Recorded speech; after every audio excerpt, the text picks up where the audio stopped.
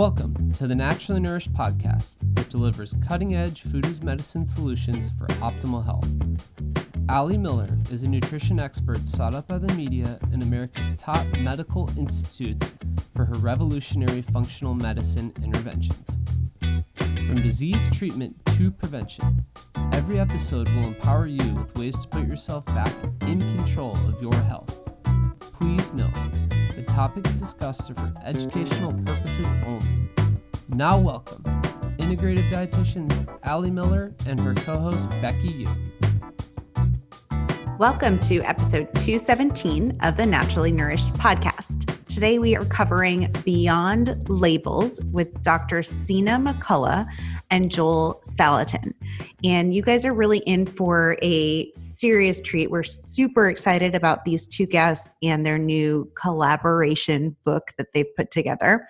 I know I personally have been following Joel Salatin's work for years, and he's really a hero in the world of sustainable farming and regenerative agriculture. And then Dr. Sina, who was a new name to me, has a pretty incredible story as well.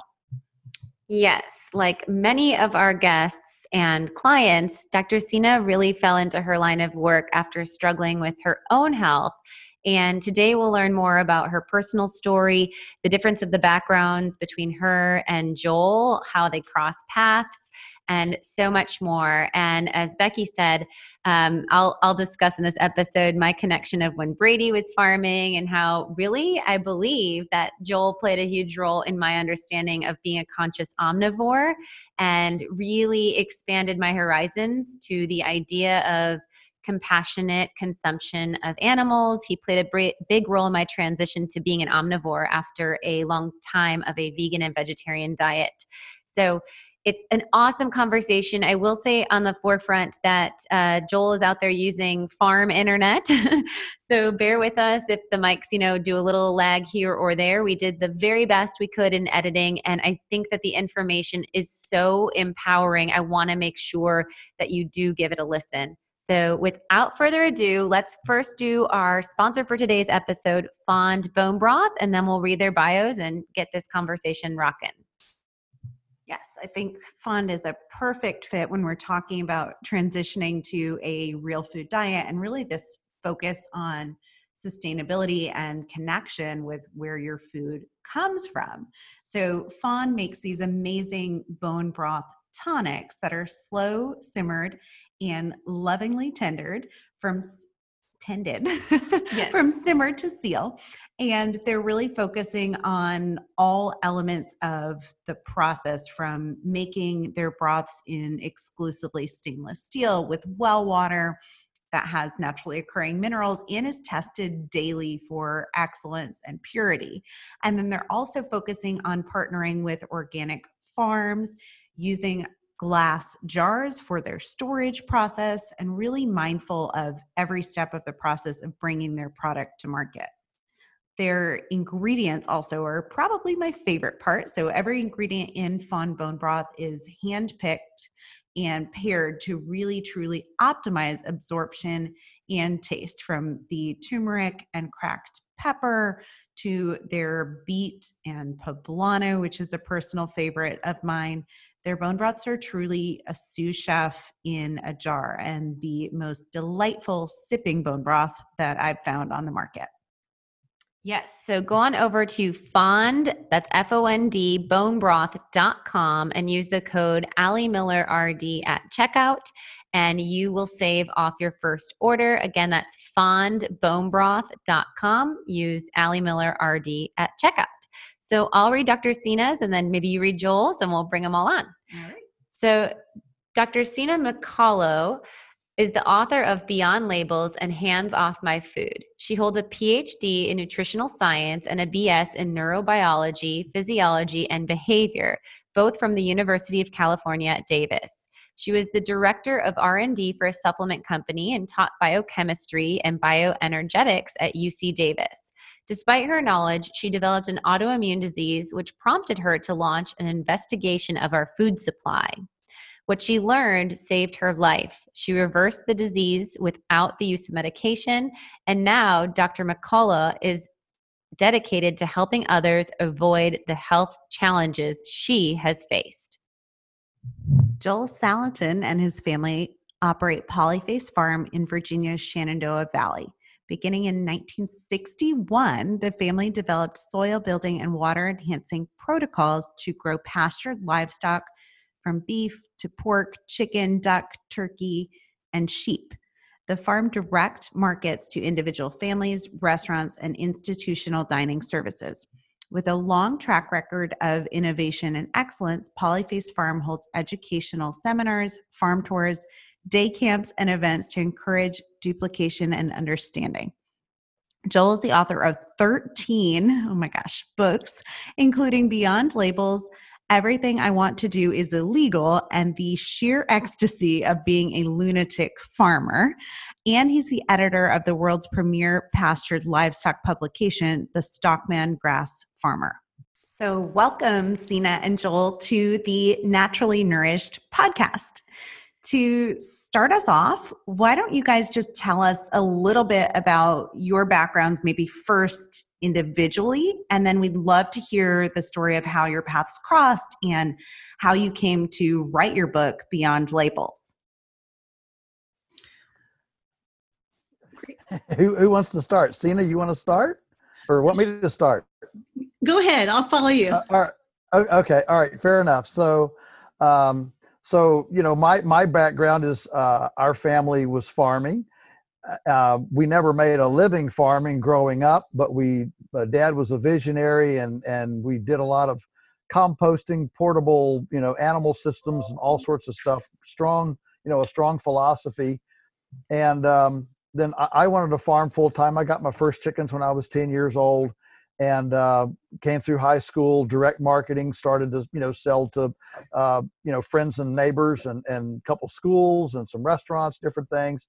And then after college, came back and wanted to farm full time. So we came out here, and Teresa and I got married. We lived in the attic and drove a $50 car, didn't have a TV. If we didn't grow it, we didn't eat it. We had our own firewood, lived in the attic of the farmhouse on, $300 a month, but we were committed to a dream. And it took about 2 or 3 years before we realized we were actually going to make it, but we did.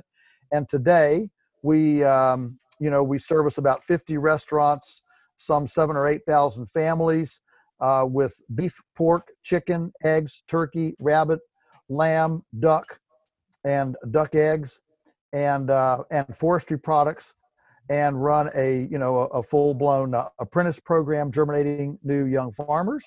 And I've written several books about this because it was such a cool story that this non-moneyed young family actually makes a living on a small farm. So that's kind of our background. As far as how Sina and I met, so I've been speaking around the world, and we got asked to do a program together in Richmond, and I think she went first, I went second, but anyway, she started speaking. I hear a lot of speakers all over the world, and most are yawners, and occasionally one really lights you up, and Sina lit me up. I was on the edge of the chair. I took about 12 pages of notes. I couldn't write fast enough, and was just completely enthralled with her approach, and so when we got done, then I had to speak and follow her, which is not an easy act to follow. And then when I got done, she found me in the crowd and said, "Let's write a book together." And I said, "Well, let's do that," And so that started along. It's been several years since then, but finally we have it. That's so cool. And Joel, you were the first person who I heard the term regenerative agriculture from. I was living in Seattle, Washington, when I was attending Bastyr University, the naturopathic college that I went to. And my husband was farming at an organic farm and transitioned to a biodynamic farm after, I think it must have been some documentary. This would have been 2005 or 2006. But I think that I'm just grateful for all the work that you've done. And it's really cool, full circle, to have you on the Naturally Nourished podcast, because you have really inspired the way that I looked at food and farming as a vegan and then really understand the harmony and connection and necessity of animals in the agricultural environment. So you've had a really big role in my food as medicine relationship. Well, that's very kind and very sweet for you to say. We work with that thread, believe me, all the time. From animal welfare to how can you kill an animal to haven't we gotten beyond that? Don't we really just need to eat plants? We don't have tiger teeth, all sorts of things. And so it's very sweet to hear you say that.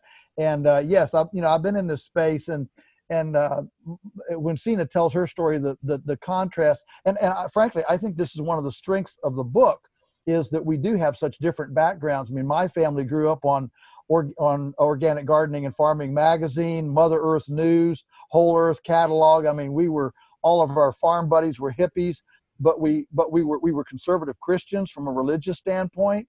And so we had this really broad, eclectic, cosmopolitan background. We lost a farm in Venezuela, South America. That's another whole story. But so I spoke Spanish before English. And so, but we grew up on compost and non-chemical. We never had Coke in the house, never had a TV, and had big gardens and grew up this way. So my background is so different than Sina's, and we grew up without soda, without candy bars, without if we didn't grow it in our garden, we didn't eat it. And so listening to Sina's story, her story just makes me weep with appreciation over my background and how we grew up here on the farm. It was just wonderful. Yes. So let's hear that juxtaposition, Dr. Sina. Let's hear about your background. And, now we've heard how your paths have crossed. So if you could share with us your background and also the selection of the title of the book, Beyond Labels, and what that means to you. Sure, I'd love to. So for most of my life, I ate the way I was raised, which was based on the standard American diet. So that meant I consumed mostly processed foods. I was addicted to sugar. I would choose meat based on fat content, right? Not the price, which means I only ate conventional foods. I actually didn't even know the difference between organic and conventional, which is crazy because my PhD is actually in nutrition. Wow. But we weren't actually taught that type of practical information in graduate school. So I ended up completing graduate school not knowing even how to navigate a grocery store. And then in about 2015, I was diagnosed with an advanced stage of an autoimmune disease. It was rheumatoid arthritis in my 30s. It was very severe. It was accompanied by muscle wasting. Even though I would literally take an avocado and just scoop it and eat it straight, but I could not keep the weight on. I lost like 15 pounds in 1 month. I had arsenic poisoning, presumably from eating gluten-free foods. I developed, of course, leaky gut and deficiencies in 15 different nutrients. Even though my first jobs out of grad school were working for supplement companies. So I was taking like a high quality vitamin mineral supplement every single day. But my nutrient deficiencies were so severe that I was diagnosed as borderline for both pellagra and beriberi. Wow. Which those are diseases most people don't hear about because, unless you're reading a nutrition book, right? Because those diseases both of them can lead to death, and both were actually eradicated in the US by the mid 1900s. But that's one thing that we're seeing now is a resurgence of these micronutrient deficiency diseases. So before I was diagnosed in 2015, I actually sought help from Western medical doctors for 20 years. And I underwent so many tests that, after a while, you just lose count because you're in the doctor's office all the time. But I had breath tests, urine tests, blood tests, fecal tests, colonoscopies, multiple sigmoidoscopies. I even had exploratory surgery at one point. Wow. And nobody had any answers except prescription drugs. And I just refused to take the drugs. I had seen what it had done to my mother, and I wasn't going to follow that same path. So then what happened was the last medical doctor that I saw, he was a GI specialist. He told me that the symptoms were in my head. And the reason he said that was because he couldn't figure out what was wrong. So at that point, I figured if I had any chance of healing myself, then I was going to have to find a different path. So I broke out of that box of conventional medicine. And once I did that, once I took that step, that's when I really started taking responsibility for my health. And I ended up creating my own healing path. I challenged every nutrition and health fact that I was taught in school. And I listened to just hundreds of hours of the free online health and spiritual summits. I scoured the scientific literature for any clue I could find to piece my puzzle together. And eventually I did. I developed my own healing protocol. And that was over 4 years ago. And today I'm completely disease-free. There's no markers of any kind of inflammation in my body. And I have no pain. And in fact, I have more energy than I've ever had in my life. And even my kids tell me they have a hard time keeping up with me. So obviously my story is very different than Joel's. But like Joel said, the contrast gives you a well-rounded perspective. And I think it really emphasizes the power of food, that food can really heal you. Like food can make you sick, but food can really heal you too, that food is medicine. Yes. And that's one of our favorite mantras for certain. Yes. That's one. Yeah. I strongly resonate with you around that concept. A lot of people don't understand that, or they'll be like, yeah, food is medicine. That makes sense. But they don't actually internalize it and then apply it, and allow that concept to truly heal them and provide them with optimal health. Yes, absolutely. So let's talk about your newest book, Baby Beyond Labels, and I guess what that title means to you and how you came to write this book. Yeah, so the title Beyond Labels is it's perfect for both Joel and I. And I'll explain what I mean by that. So the book isn't just about reading food labels. That's just part of the journey. We do talk to you about labels and about how the label really tells you what the manufacturer wants you to hear.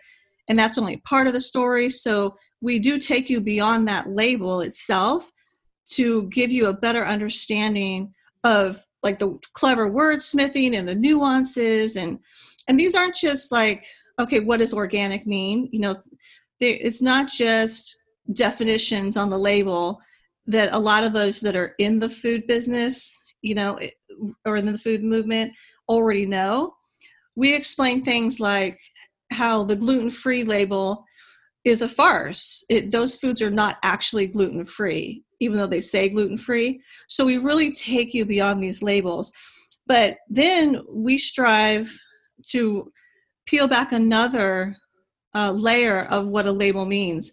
So we strive to help you free yourself from all these labels that we've all adopted in our lives, these labels that can actually keep you sick or make you sick. Because one thing I've realized is that if you hold on to these labels, which are in essence limiting beliefs, it does set you up for a disease state. So what I mean by that is we all have adopted labels in our lives, like whether it's your job title or your political affiliation, your gender, your age, you name it. These labels exist in all areas of our lives, including health and nutrition. So let me give you an example, and we go into this more in the book. But many of us, during our quest to achieve optimal health and healing, we commonly turn to different diets like paleo or keto or Whole30, you name it. There's a list of them.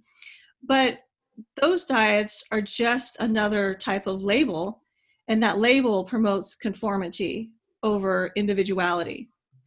And Joel and I really strive in this book to push towards individuality, because only your body knows what's best for it.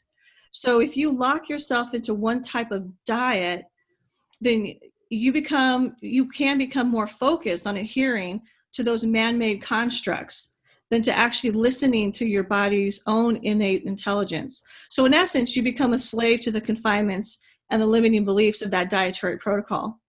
And in addition, when you do that, you outsource your authority to some quote unquote expert who created that diet. So you end up silencing your own instincts. And Joel and I decided that instead of living inside that box of limiting beliefs and confinement, that we believe that we all have this innate ability inside of us, and that we wanted to, in this book, encourage you, show you how to harness that power by teaching you how to actually listen to your body. So in essence, we help you become your own expert. I think that's so wonderful. And it's interesting because that's really the approach that I take as a clinician. I always say to my clients after a 90-minute initial consultation, I've just started to explore who you are and what's going on in your body. So I by no means am going to be able to tell you what we need to do. I can tell you what I perceive happening and what I perceive having an influence, and I can give you suggestions on where we may want to explore further. But ultimately, you need to tell me what resonates the strongest, and you need to tell me what lights you up and what says aha to you louder, because otherwise I'm inserting my beliefs and my perceptions of what's influencing your frame. In the same sense, we take this idea also of doctrine creates disconnect. And I think that that's really what you're saying with this labeling thing. That's my second favorite mantra after food is medicine. And it's this idea exactly that if you put yourself in a label like the vegan diet or a keto diet or you name it, you're going to take shortcuts, or you're going to skip over elements that would otherwise serve your body because of that dogma. And that ultimately there's this N=1 very individualized need that we all have. I absolutely love that. I agree with everything that you're saying. And I have found that too, is that when I work with clients, or even after a talk, people will come up and ask me, okay, they'll say, I get it. I get that we have all these problems with the food. I need to change my diet. So just tell me what to eat. What do you eat? Right. And right. That's the big thing. They're like, just show me what's in your, I've had so many people ask me to do a video showing what's in my pantry, what's in my refrigerator, like show me what's on your plate. And I have a really hard time doing that in good conscience, because like you said, what's good for me may not be good for you.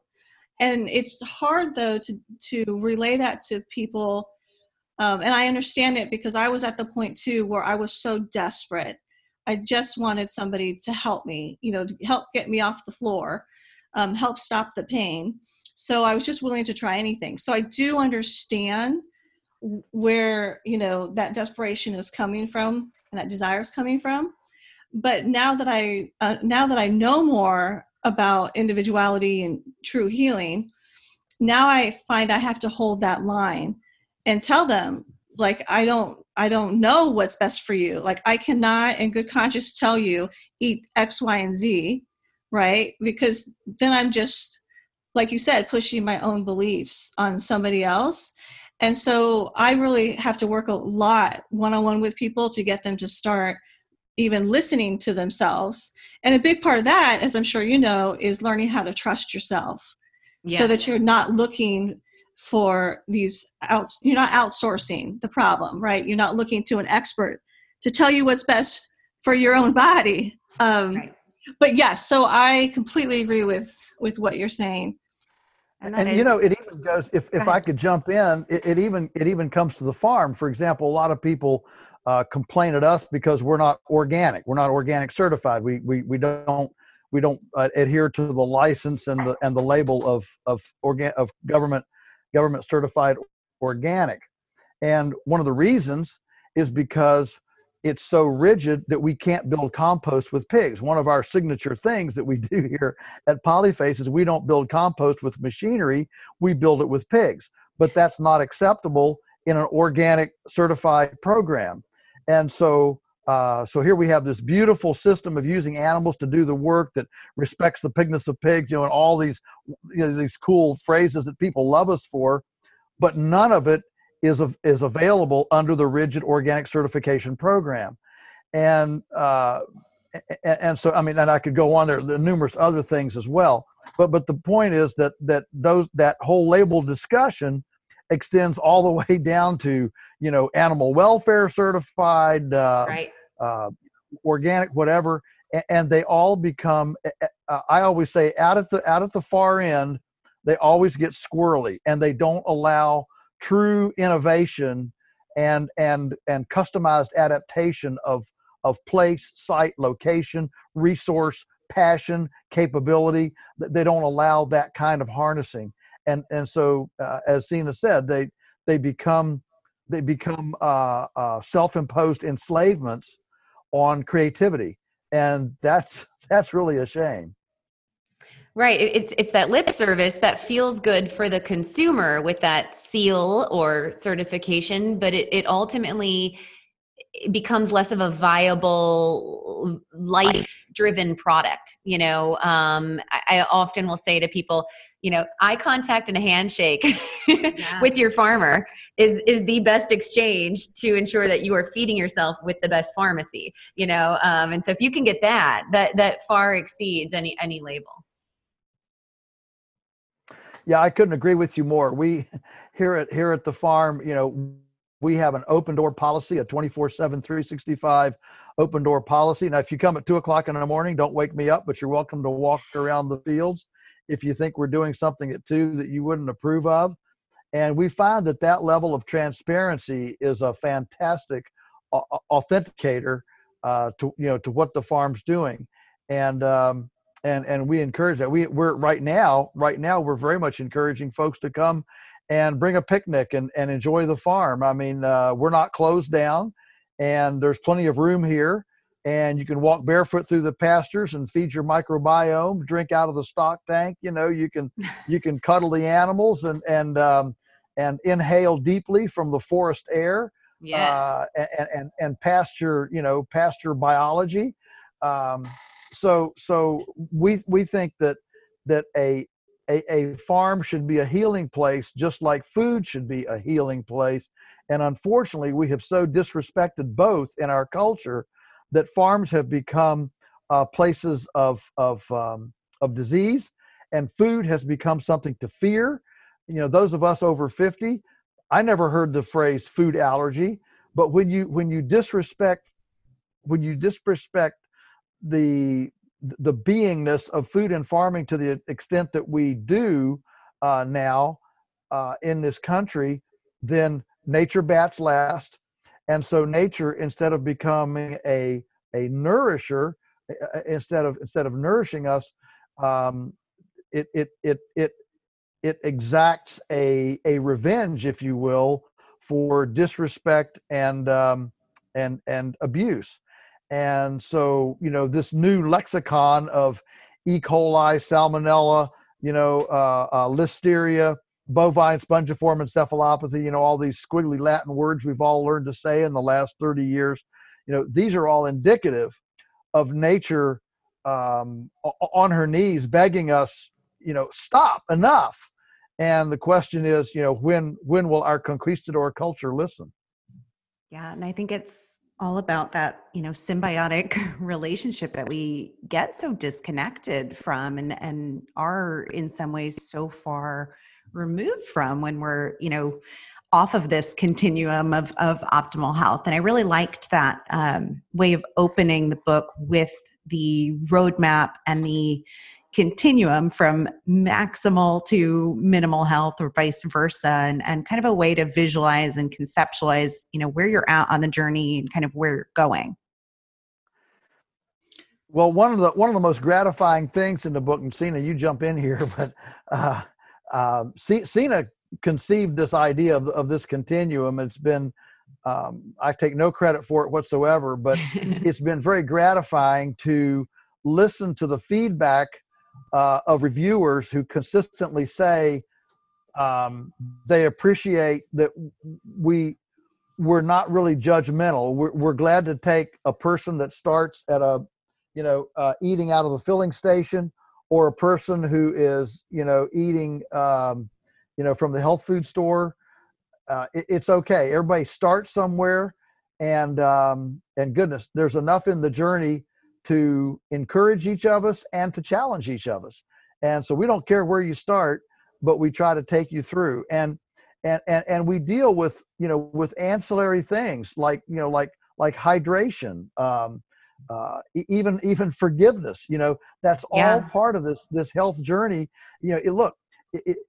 If you say, okay, I'm gonna use the organic label, I'm gonna eat nothing but organic, and you get so psychologically possessed about organic, you can actually have stomach ulcers from worrying about whether you breach your your organic thing or not. So this is the kind of so I love the fact that we have broadened, made a broader search here in this healing journey that's beyond just what you eat. It even goes to the farm, to the soil, and to your own lifestyle. Yeah, and I'll piggyback on what Joel's saying. We realized Joel did something brilliant early on. So he does not give himself enough credit. Joel, I was trying to get something down on paper, just start writing the book.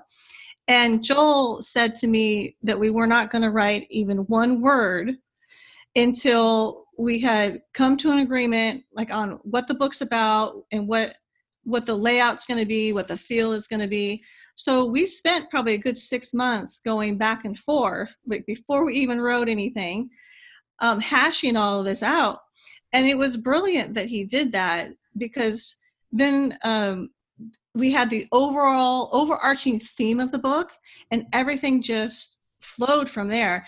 And from my perspective, the overarching theme was, we need to meet people where they are, right? There's so much fear, not only in this time we're living in right now, just in general, but in just food itself and in health. There's a lot of fear. And there's a lot of people pushing different diets or different prescription drugs they're pushing it based on this fear. And I thought, that's not really a good motivator. I don't want to motivate people with fear. Fear is destructive. Fear can cause disease.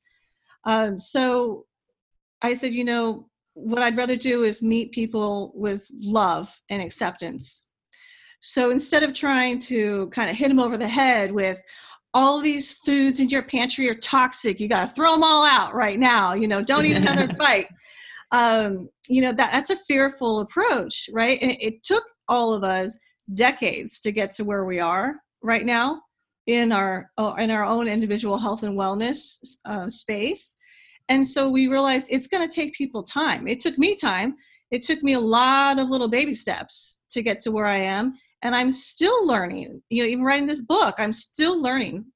Every morning I'd wake up and I'd run over to my computer, and I was checking my inbox to see if I got an email from Joel. And I was like a kid on Christmas morning. And I was thinking, what am I going to learn today? Because there's a lot of layers to learn. But my point is, that was the overarching theme and that's how the continuum was born. It's that it doesn't matter where you start, right? Love and accept yourself regardless, right? Because that's where you are right now.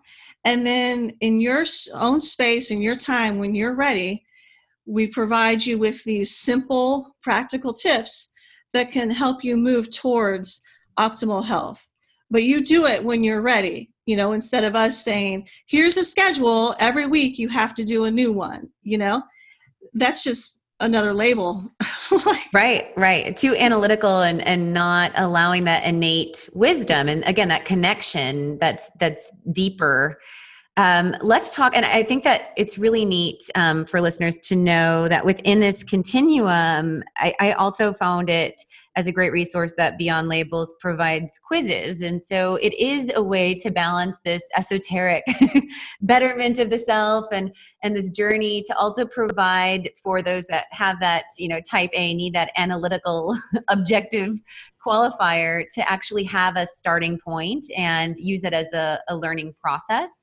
I want you guys to talk about the core principles, because I thought I was surprised to see things like you guys have mentioned, taking on elements like, victimhood and dependence and sadness and ill will as playing a role of the healing process. So the core principles that you have are maximal health, maximal happiness, maximal freedom, maximal trust, and maximal personal responsibility. I'd love to hear a little bit more on what provoked that element, and maybe each of you could select one to unpack a little bit further. Someone cover maximal freedom, because I think we all need to hear that right now. Well, I can jump in on that quickly. Yeah, these core principles. Yeah, Sina's being very, very kind, talking about our 6 to 12 month back and forth.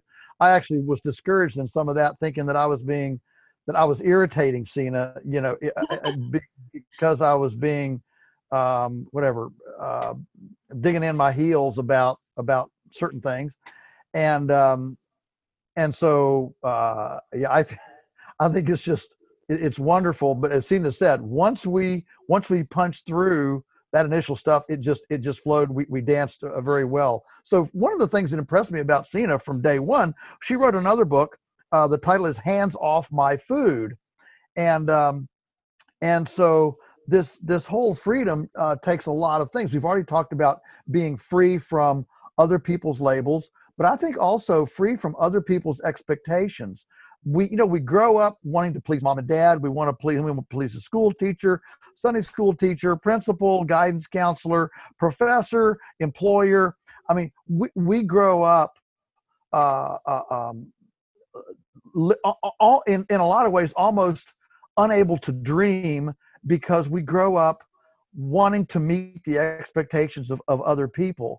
And so and part of the label thing is meeting the expectations of orthodoxy, whatever the orthodoxy is. We want to meet the expectations of our doctor.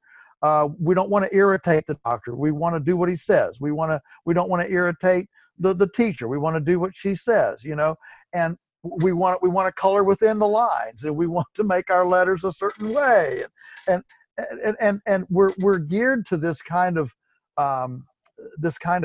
desire to meet somebody else's expectations. So we come into adulthood often without actually exercising our discretion muscle, our free choice muscle, our choice muscle. And so we get lethargic and anemic about what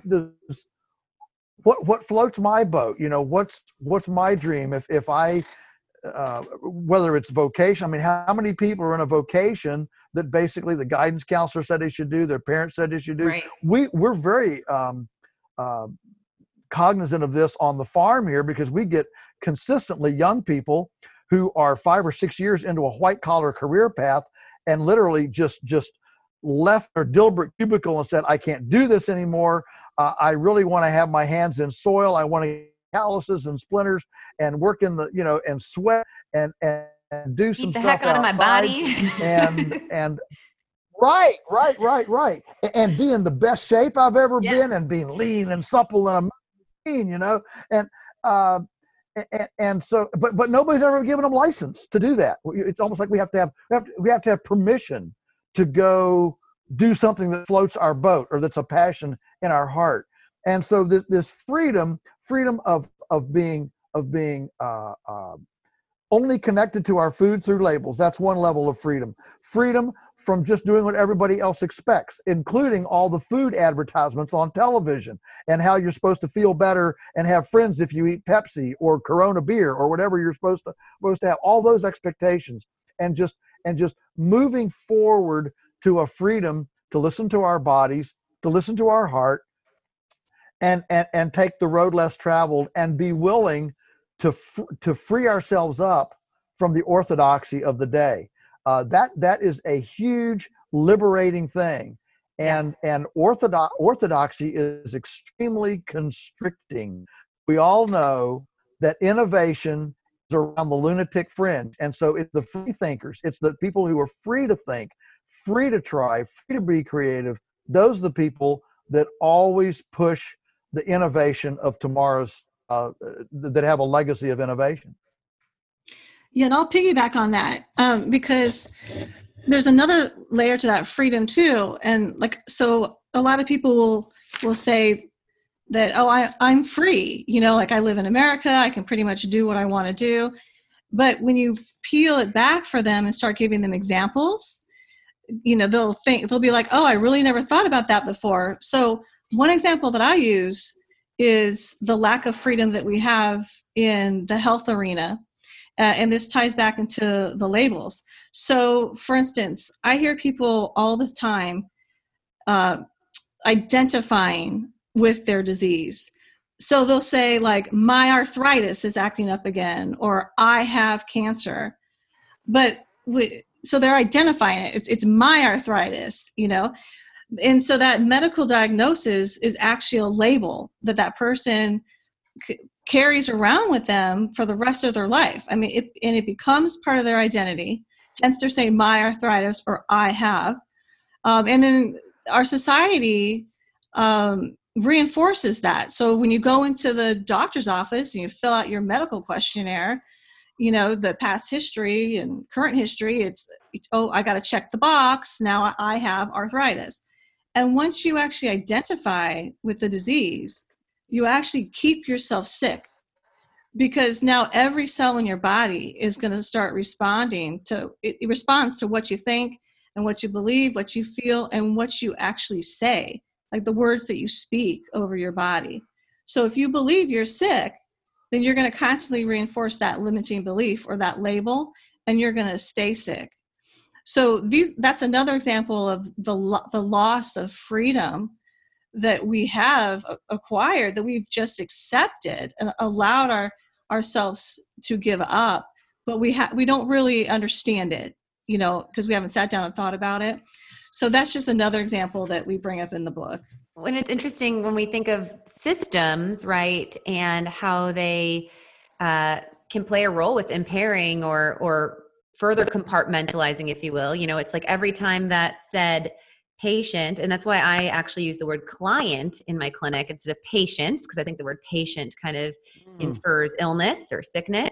But every visit that client has, they're stamped with an ICD-10 code, this diagnostic criteria that continues to wear with them this labeling, and then the system decompartmentalizes by giving them a specialist who only knows that narrow myopic part of how their body works. And so it's this decompartmentalization and breakdown and segregation instead of looking at the whole body.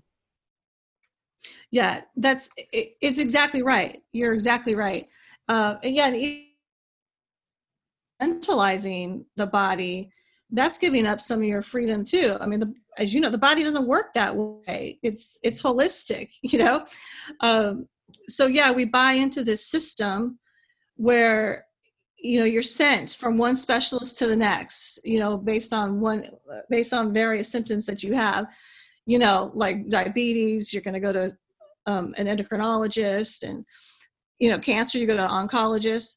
But, if you think about it in a way, like now you're just labeling parts of your body.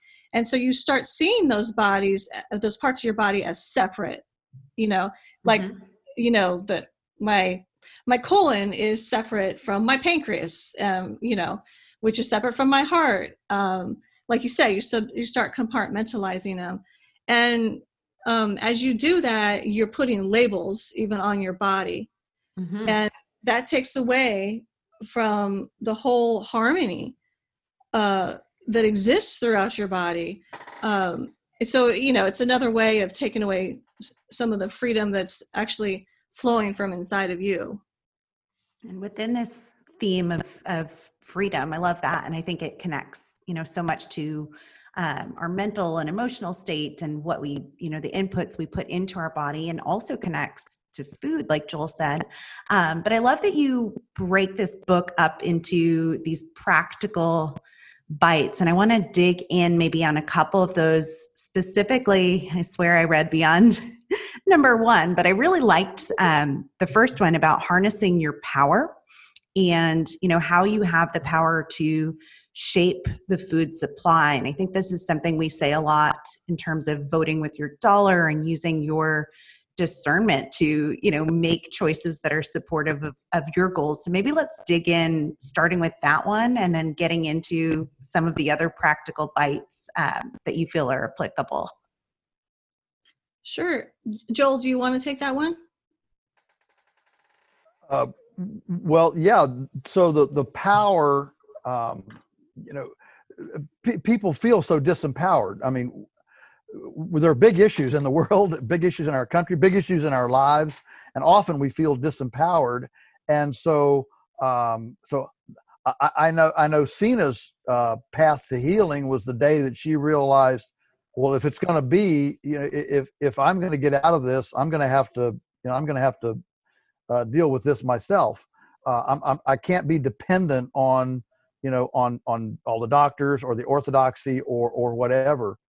And so that was actually the beginning of the healing for her. And the same thing is true here, on the farm, that the power exists here. We're not generally short of ideas we're not generally short of money. We're generally short of creativity, of having the mental state to say, we can do this better. We don't need another machine necessarily. We don't need more money. We don't need a government grant or a program. It's all right here. Everything we need is right here, and we just have to arrange it better, caress it better, massage it better, and it'll work. Often we have this idea that nature is some reluctant partner we have to put in a half Nelson wrestling match to make do what we want to do, when actually nature is a benevolent lover that just wants to be caressed in the right places.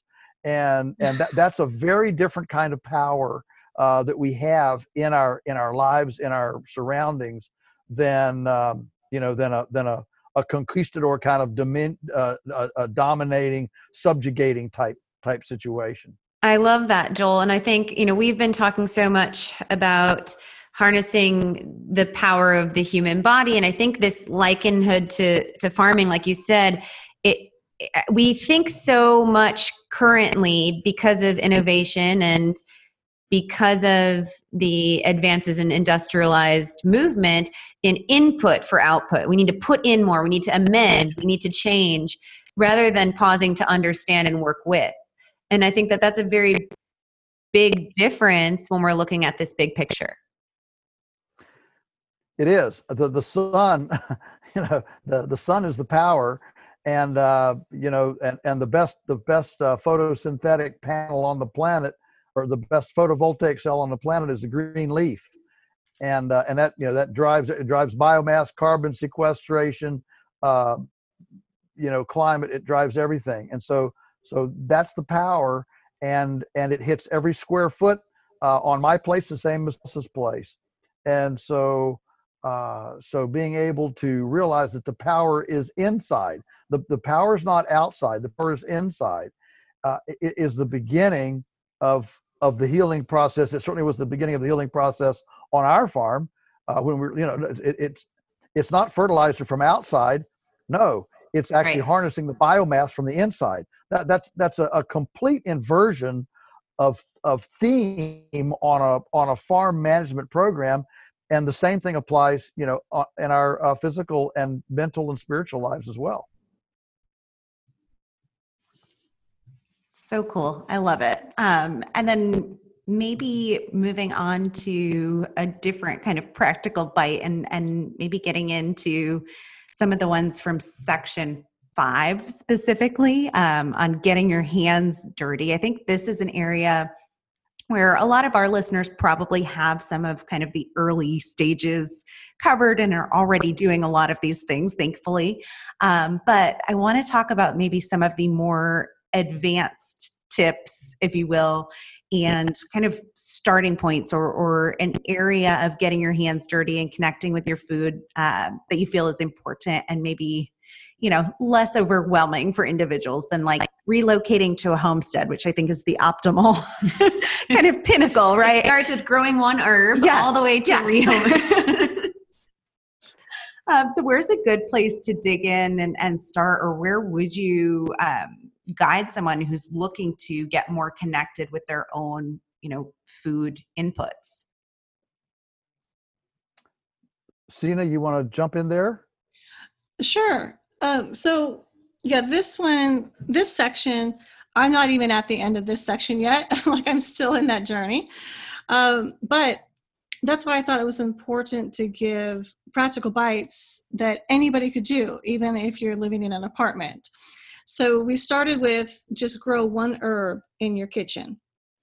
Like it doesn't even matter what the herb is, just whichever herb that you like. And if you don't know which one you like, you can always just like go down to the nursery, for instance, and smell them, and see how your body responds to it. So growing one herb in your kitchen, like pretty much anybody can do that, just give it some sun and put it on the windowsill or whatnot. So that's one of them. And then we moved up from there to grow one edible plant inside. So I started with lettuce, which was really easy to grow. And, we walk you through how to do these things in the book. And it was really actually a cool project to do because I have young children. They're both under the age of 10. And they really enjoyed doing it. Like they would run into the kitchen every morning and they would argue over who got the spray bottle to be able to spray down the soil. So it was a way to actually also connect my children on an additional level with their own food supply.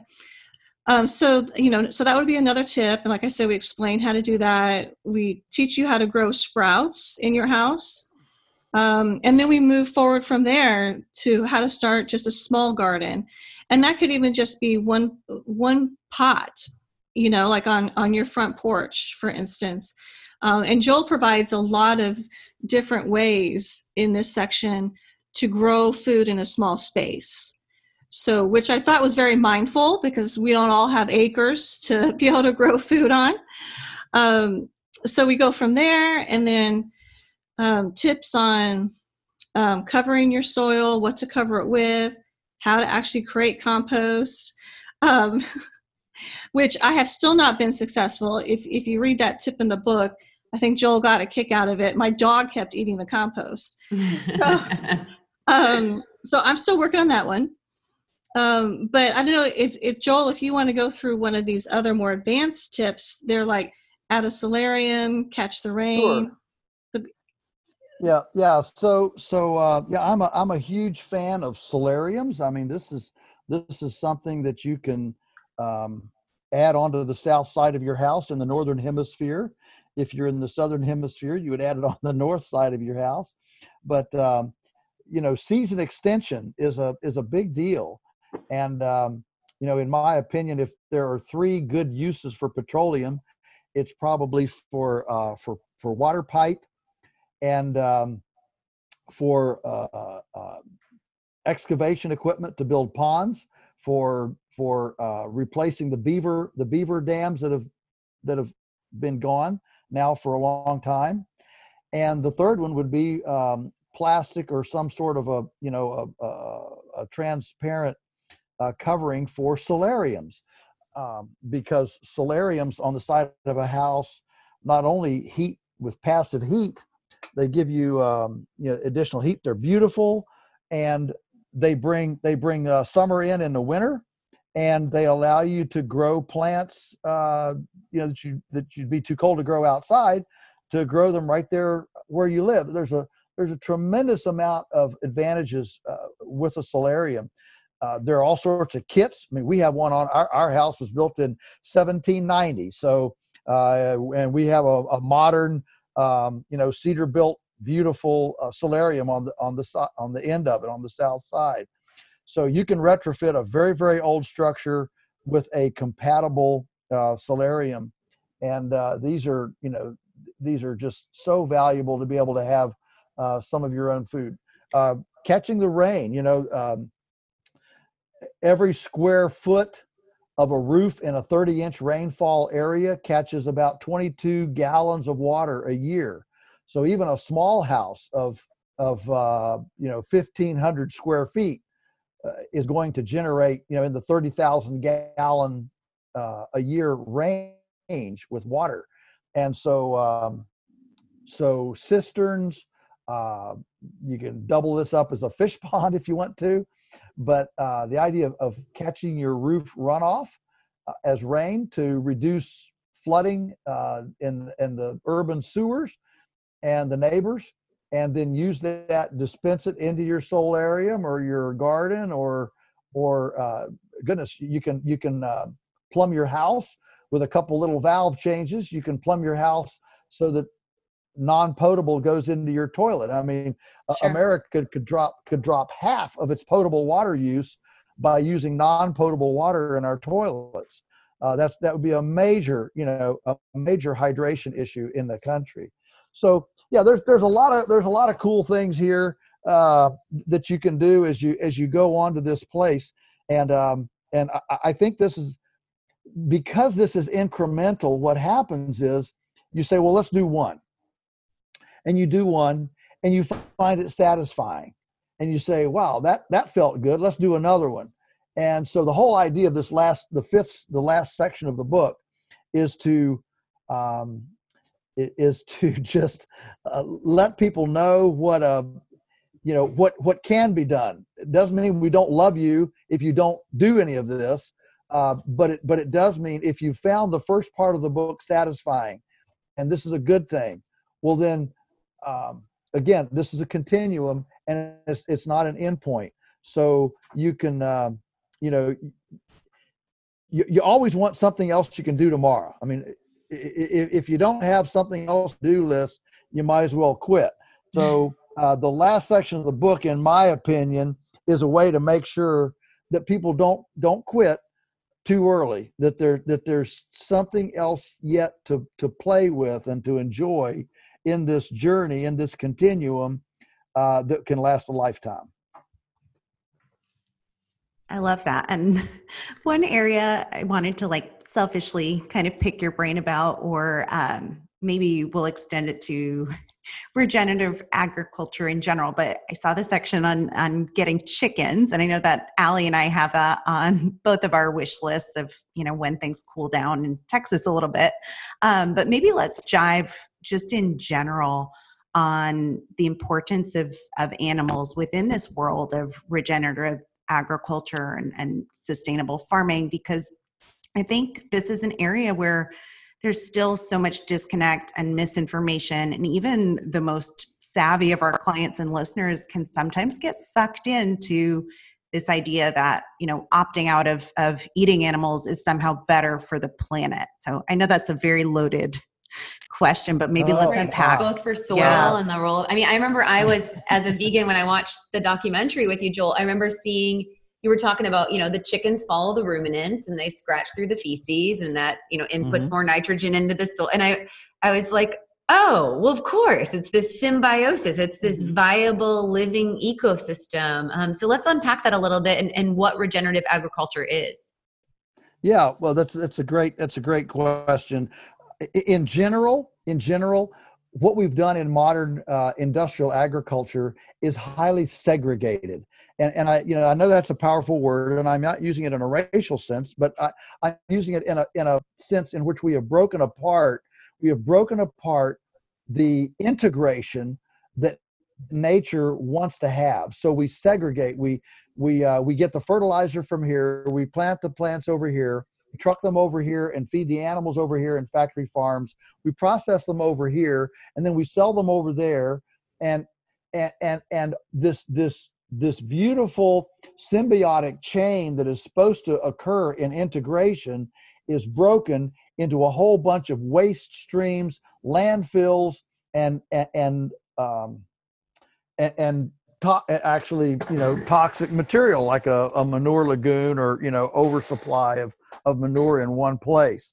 And so one of the beauties of animals is that they can take things that humans can't eat, from leaves and grass to kitchen scraps to whey from cheese making. Um, they can take all of these things, and they can up nutrient them. They can move them to a place where humans can enjoy it in an upgrade.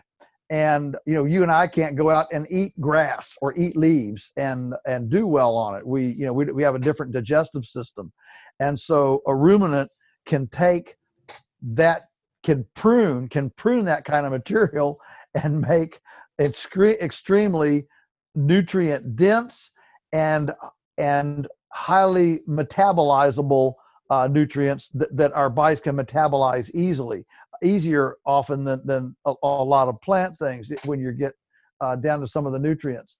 And so animals had lots of reasons in nature. One is as an upcycler of things like leaves and grass and debris and bugs and insects and things like that. Upcycler of those things. Secondly, they're critical for being able to move fertility around, I call it democratize fertility. Without animals, all of the fertility would gravitationally move from the ridges down into the valleys. Twigs, leaves, minerals, rocks, all this stuff would move into the valleys, and we'd have infertile slopes and ridges and very fertile valleys. And animals eat in the valley and then go up on the ridge tops to digest it because of predators. So the predator-prey relationship is key to making sure that the animals move up to high ground and defecate and urinate, and that moves the valley nutrition, the valley fertility back up onto the ridges, so you have a democratized egalitarian fertility option. Those are macro ecosystem things that occur when we have highly integrated, closed loop, cyclical, symbiotic animal livestock production, which is exactly what we try to do here at our farm. And to my knowledge, there's virtually no commercial plant production, produce, vegetable, grain production system that doesn't depend on inputs from animals. They hype up. Animals digest, they hype up. One of the things that animals can do relative compared to a compost pile, if you've ever made a compost pile, they can be kind of sophisticated. I mean, you have to have the right temperature, the right mix of ingredients, the right amount of moisture, the right microbes. I mean, there's a lot of little nuances to make compost good. But when an animal eats and digests, that material, instead of going in a compost pile, it goes through a digestion system that in 24 hours creates this wonderful concentrate material out the back end. And in the animal, unlike a compost pile, the temperature is always right, the bacteria is always right, the moisture is always right, and the environment is always right. So an animal can do in 24 hours what you might struggle with a compost pile to do in 6 months.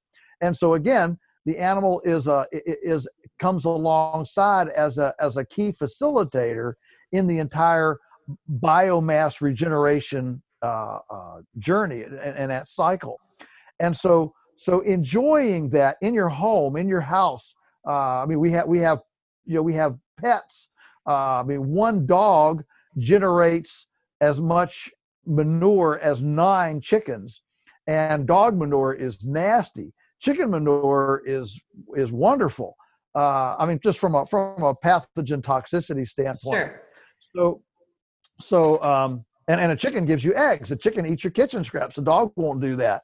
And so from strict utility, the what I call kitchen chickens are one of the most wonderful additions to your home. I advise people, tongue in cheek, obviously, because I like pets, but tongue in cheek a little bit, I say, look, get rid of your dog and your cat and just put in 2 or 3 chickens in the terrarium area of your house. And not only that, you'll have a great role model for your teenagers. Chickens wake up real early in the morning. They spend all day happily eating trash into treasure. And as soon as the sun goes down, they go to sleep.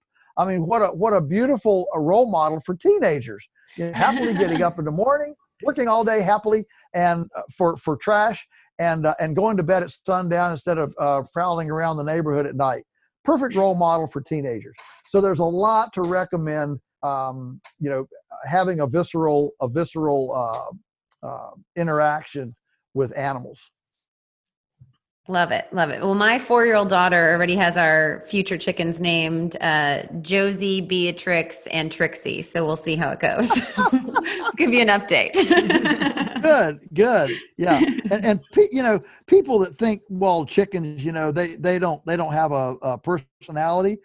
Listen, they have every bit of personality. There are bossy ones and timid ones and ones that want to be petted and ones that don't want to be petted. And they exhibit every kind of personality trait that you can imagine. So yeah, they're naming them is probably a cool thing. Awesome. It makes the chores easier, right? If you're going out to feed the girls, and they have personality. Absolutely. Yeah, absolutely. So, Sina, before we come to a close, I just want to ask you, we were talking, just kind of tying up this idea of the food system and maybe taking this more with the work of your other book as well. Let's connect where farm subsidies come into here, or, how the food system has become broken. So we've kind of talked about in an agricultural model. You mentioned some elements of, gluten-free being a misnomer often. Let's discuss on the financial influence of the 6 most subsidized crops and what that means for the future of a whole food versus a processed, food-like substance, if you will.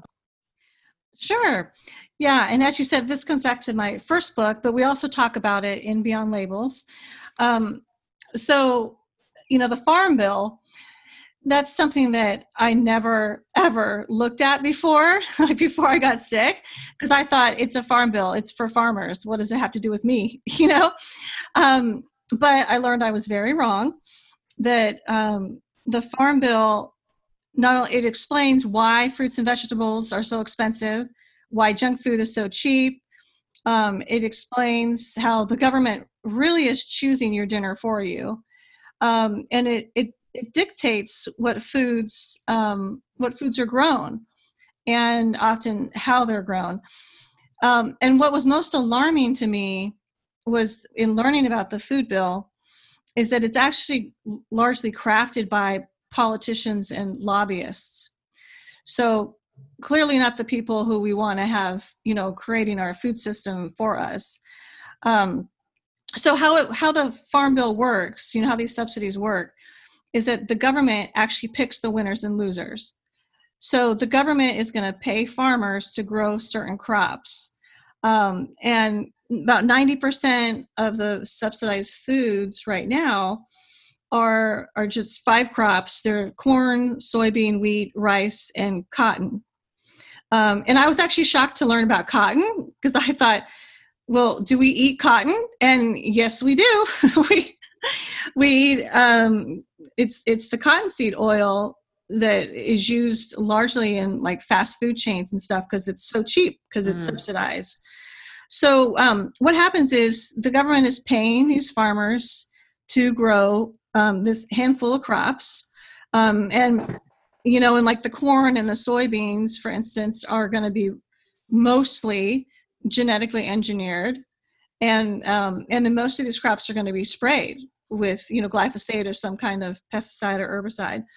So the farmers produce these crops and they overproduce them. So we end up getting a surplus, which decreases the price of the crop. And then often the farmers then are left with these cheap crops on their hands. So we have to figure out something to do with those crops.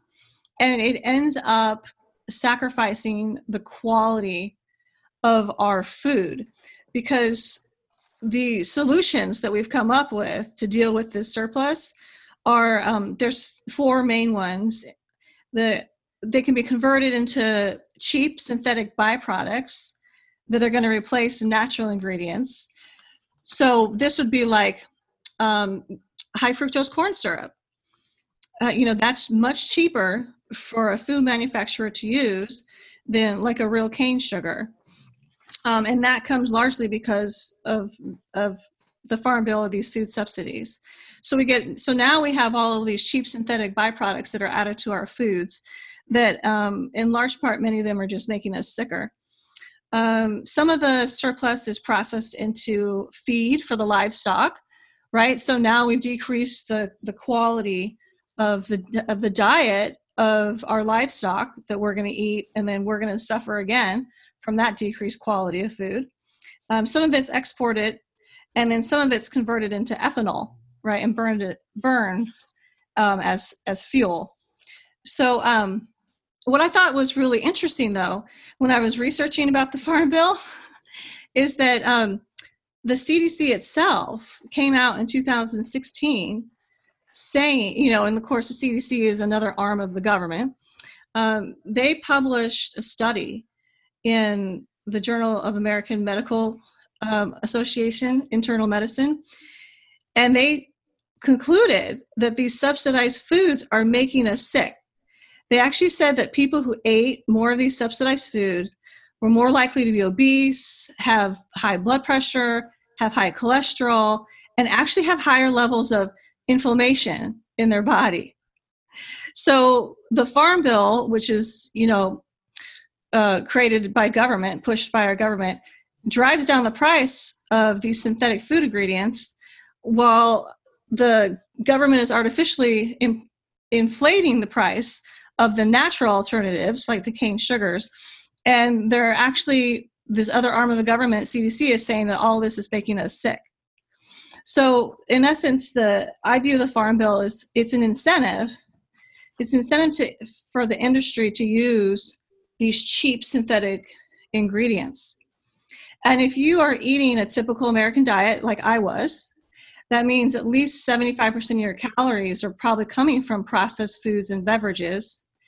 And in that case, that means you've handed over some of your freedom to the government, because at that point, the government is largely picking your dinner for you, because all these processed foods and beverages, while they look different, you go down the grocery store aisle, like maybe you're going to pick a frozen meal for dinner, and you're going to just try to decide between like Mexican food or Asian food. You're really just choosing the same thing. You're just choosing between synthetic corn and soy, like genetically engineered byproducts, and synthetic corn and soy genetically engineered byproducts, because they're all made up of the same, subsidized processed ingredients that are just horrible for us. So that's another actually component of freedom that you're losing when you're just picking and eating these subsidized foods. And, so as the Farm Bill opposes the dietary guidelines. And in the first book, I even go into how it's easy just to blame the government. And this goes back to your question, which I loved, about talking about practical bite number 1, harnessing your own power. So when I was writing this first book, I was still in my journey of recovering from the sickness. And I got to this point where I thought, this is horrible. Like, the system is so bad. What can any one person do about it? That's the victimhood mentality that you can get into. And I had to come out of that. And what I had to do was really sit down and think, okay, what has worked? What's Europe done? Why is Europe further along than us in banning GMOs? And what I realized is that you can do all these protests, and you can be in these parades, and like shout until you lose your voice.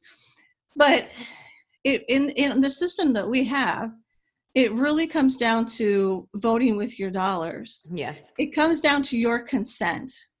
And so that was a big piece that I realized, and that harkens back to the Declaration too, that the power comes from the people, and it comes from your consent. So I had to start looking at, well, what am I consenting to, right? And by buying these foods that have these processed, subsidized ingredients in them, I'm consenting to the Farm Bill. I'm promoting the Farm Bill. I'm just buying into it. And so I realized that the Farm Bill isn't just the responsibility of the government, right? I can't just blame the government. I can't just blame these lobbyists for pushing the Farm Bill. I have to try to take some responsibility too.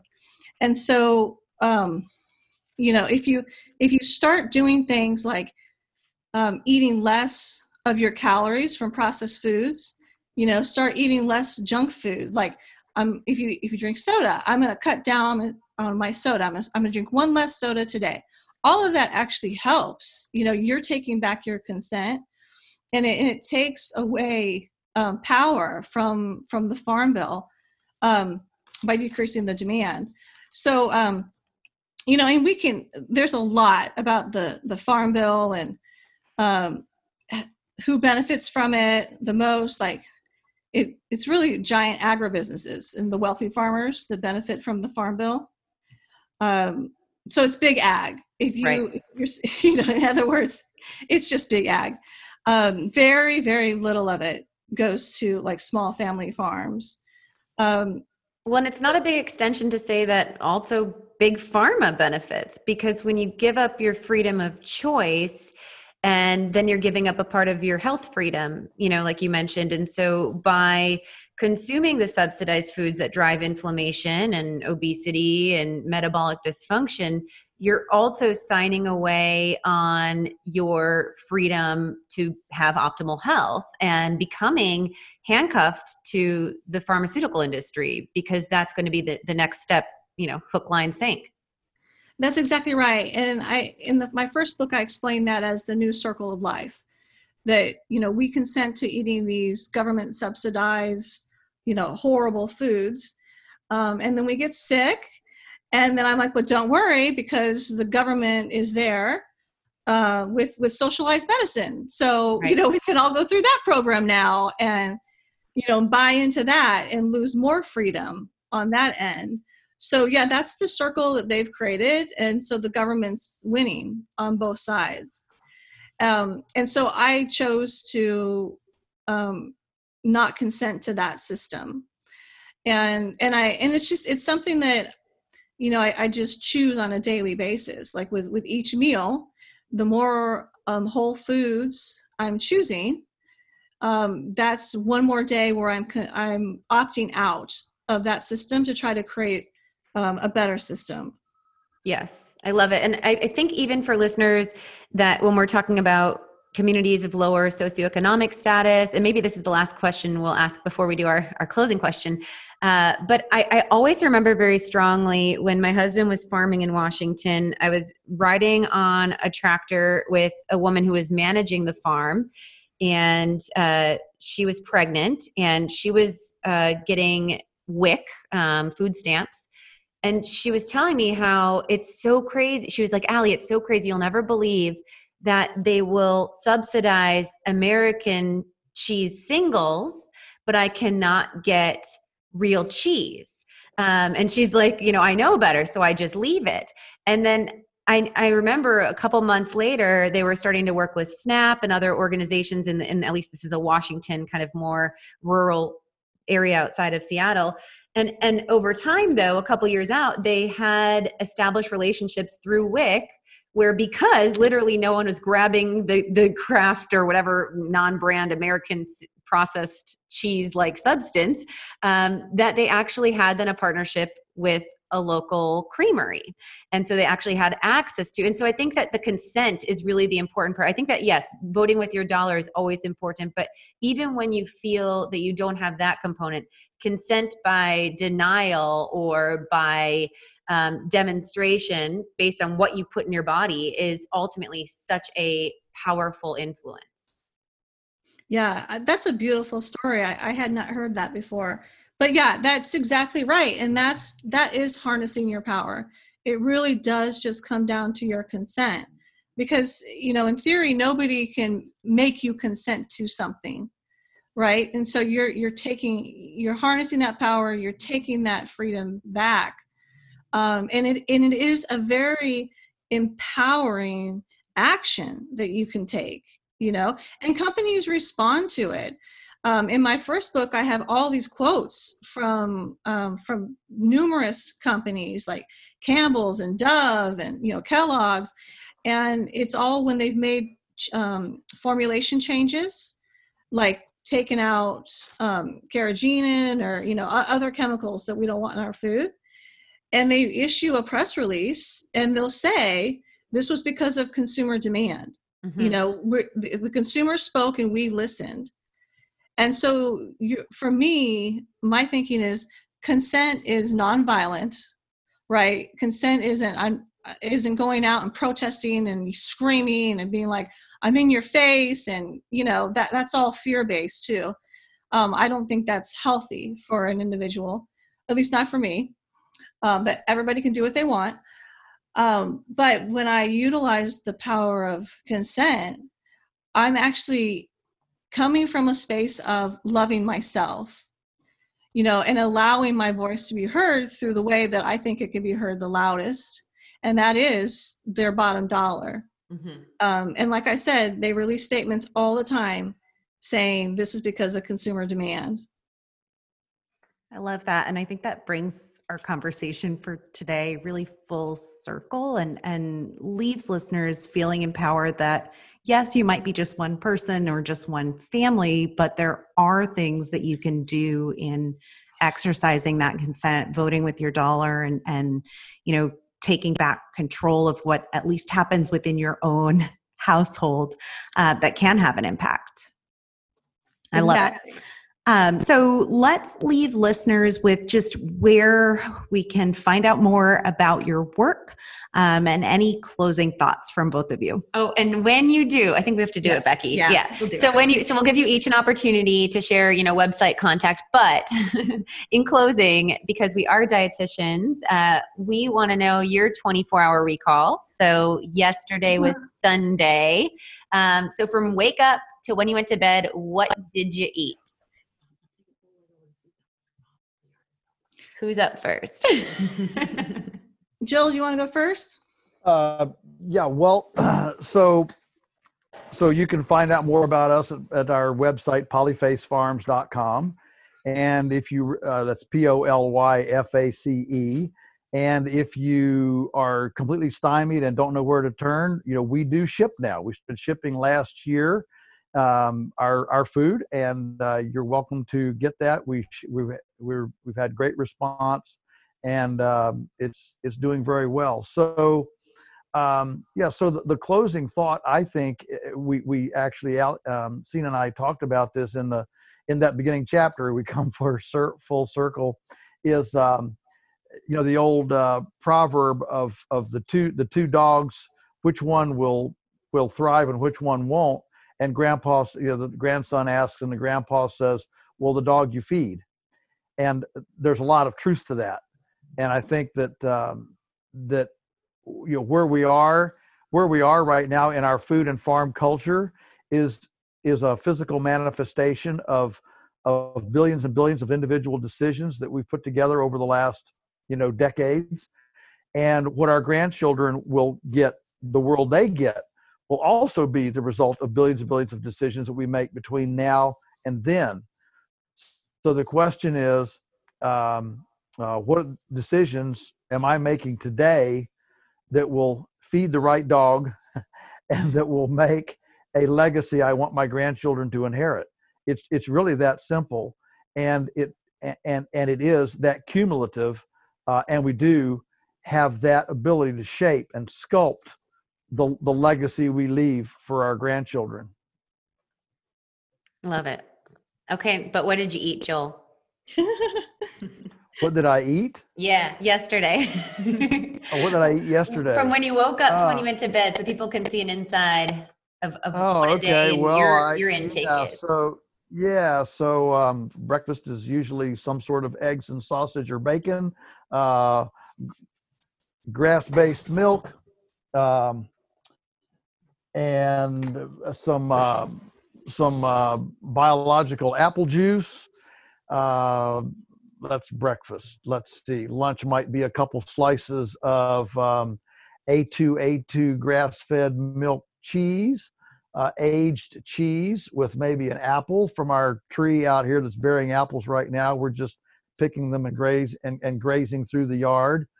Supper, what do we have? We had some chicken that we grew and processed here, beets from the garden, green beans from the garden, apples that Teresa just turned into applesauce, and some mashed potatoes. We've got potatoes coming out of the garden, so we ate those.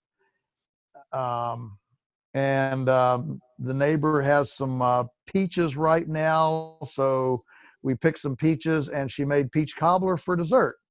So sounds pretty good to me. Sounds like a darn good day. And I think Allie and I are going to need to come and visit at some point. Please do. Please do. What about you, Sina? So yeah, you can find me at handsoffmyfood.com. And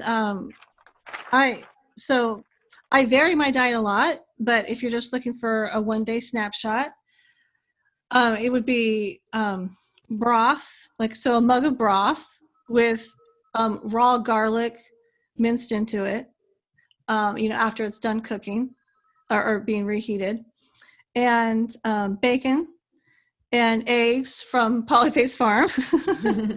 If you read the book, you'll understand why I only get my eggs and my meat from Polyface Farm now.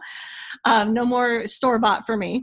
So that would be a breakfast. First I would, every day I intermittent fast. And then when I wake up, I drink 16 ounces of filtered water. And then I would have the mug of the broth with the raw garlic and usually probably like an egg and bacon scenario. And then for lunch, lunch is my favorite because I have a huge salad and it's just packed full of prebiotics and probiotics. I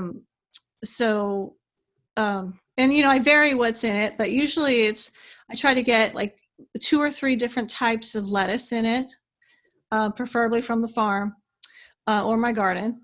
And I just fill it with all kinds of stuff like jicama and celery and more raw garlic and, fresh turmeric roots and ginger root, lots of cucumbers. My body loves cucumbers. And avocado. I love avocado. I generally eat a higher fat diet. So that would be lunch.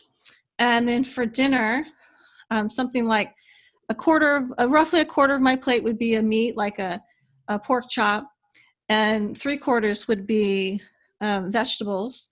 I love broccoli and green beans and cauliflower, so I generally pair those together, and then I coat them all in a healthy fat, like an avocado oil, for instance, or a butter from grass-fed cows, and then I put real salts all over it, and that would be it. Love it. Sounds amazing as well, and probably more similar to Becky and my daily intake as far as the broth, and we're big fans of salt too. I think that's an interesting thing because when you change your diet from processed to all single ingredients, a lot of people miss the important, mineral salt, and that can throw things off. So it's always something we're harping on for sure. Oh yeah, and people are afraid of salt. Yes. In general, I remember it's exactly what you said. when I switched, I didn't even really realize how important it is to add salt to your diet, because my mom raised us on a very low salt diet. Yeah. She had kidney problems, and so she was, that whole misnomer. So they put her on low salt diet. So nothing we had in our house had any flavor because there was no salt in it. The chemical bridge of flavor connection. Yeah. That's right. That's right. Yeah. And so when I started to eat, just whole foods, I actually got sick. Yeah. And it was because I wasn't putting enough salt on my food. Hyponatremia, I bet. Yeah. Yeah. But I remember, my dad occasionally will go out to California and we'll visit, and I'll bring my real salt with me because he has iodized salt, and he'll watch me just put it on my food. And he gets so scared. He's like, "You're going to kill yourself with all that salt." And so, but that's parents for you. And another label, right? An interesting label. Exactly. Keep going. Oh, well, this has been such a fun conversation with you both. Thank you so much for taking the time to come on here. We'll be sure to link your websites. And of course, we will put a link to the new release, Beyond Labels. We are just grateful for both of your contributions into the community that we feel really is so needed. David in the world of Goliath, I guess, and we'll all keep fighting the right fight. So thank you so much for your time and energy, and most importantly for your work. Thank you for having us on. Thank you. It's been a real delight and a pleasure. Thank you for listening to the Naturally Nourished podcast. Visit our blog at AllieMillerRD.com for recipes, wellness tips, and food as medicine meal plans. Connect with Allie and Becky at AllieMillerRD on Instagram, Twitter, and Facebook. Until next time, stay nourished and be well.